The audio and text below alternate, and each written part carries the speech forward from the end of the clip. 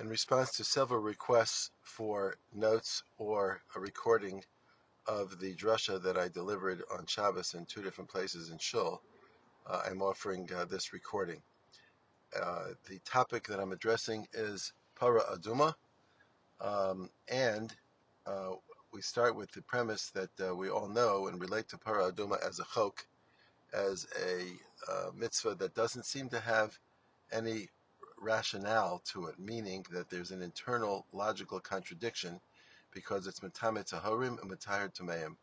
It defiles those who are tahor who administer it, and at the same time it brings tahara, brings purity to those to whom it's administered who were tameh coming in. So how could the same thing be a source of tumah and be a source of tahara? That's the basic contradiction in the para aduma paradigm, and that's why it's called a chok.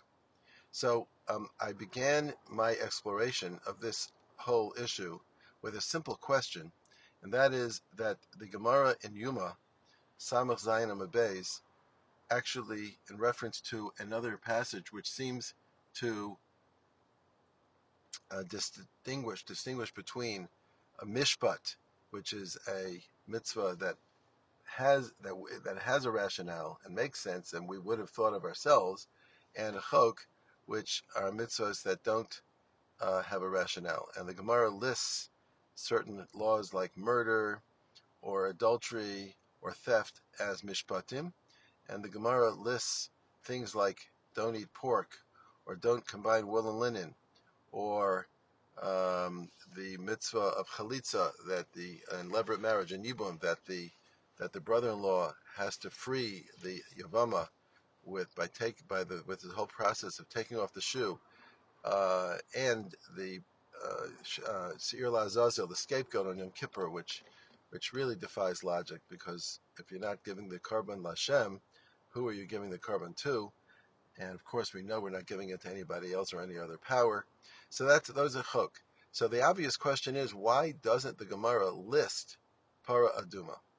And to that, I answered, not really an answer, but therefore I was forced to conclude that para aduma is in a category all its own, meaning that there are laws for which we don't have a reason, and then there are laws that are actually specifically given for the purpose of being a chok. Meaning, very often God will tell us a mitzvah, like shatnez, don't combine wool and linen. Then we say, why not?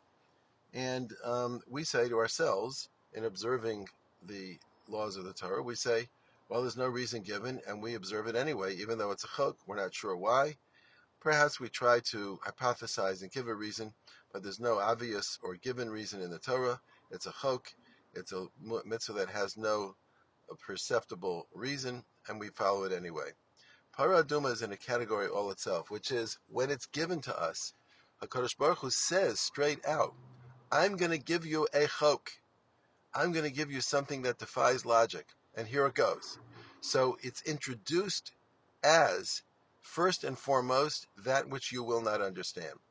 And that's why the Medrash quotes Shlomo HaMelech, the wisest of all men, who says in Mishlei, Amarti ach kama, I thought that I would be wise enough to understand everything, but he rechoka mimeni, and she, it, the feminine it, is distant from me. The mitzvah of paraduma is beyond my capacity to understand.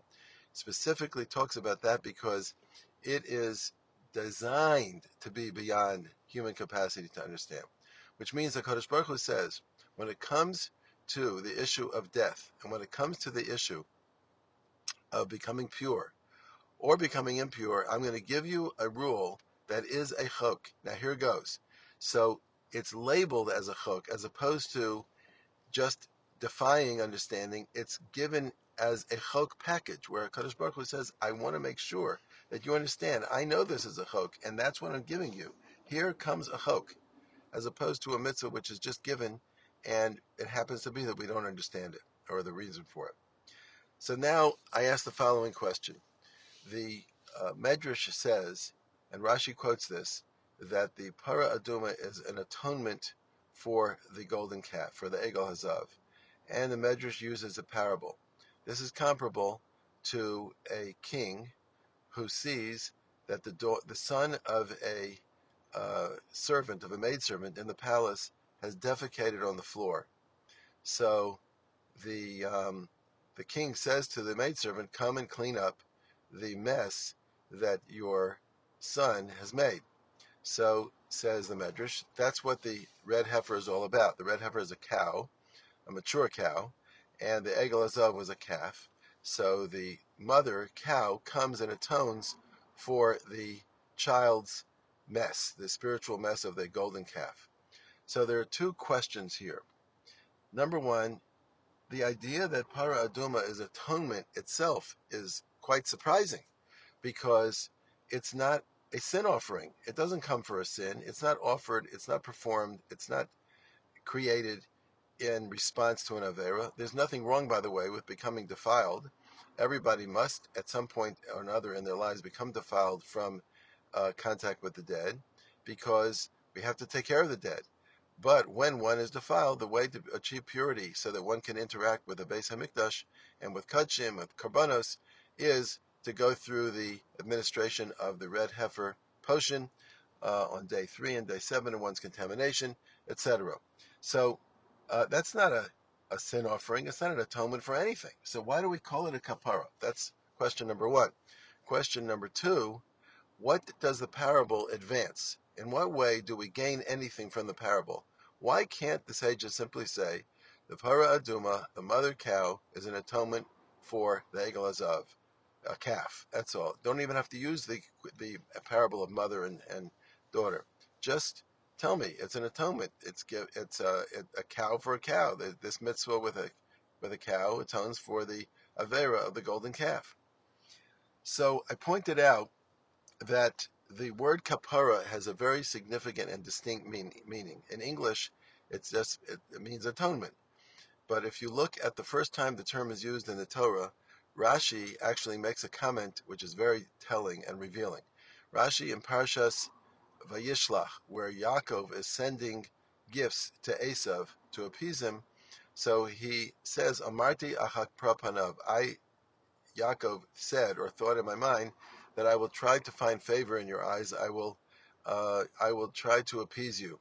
So Rashi says that any time the word kapara is used, it means cleansing or wiping away.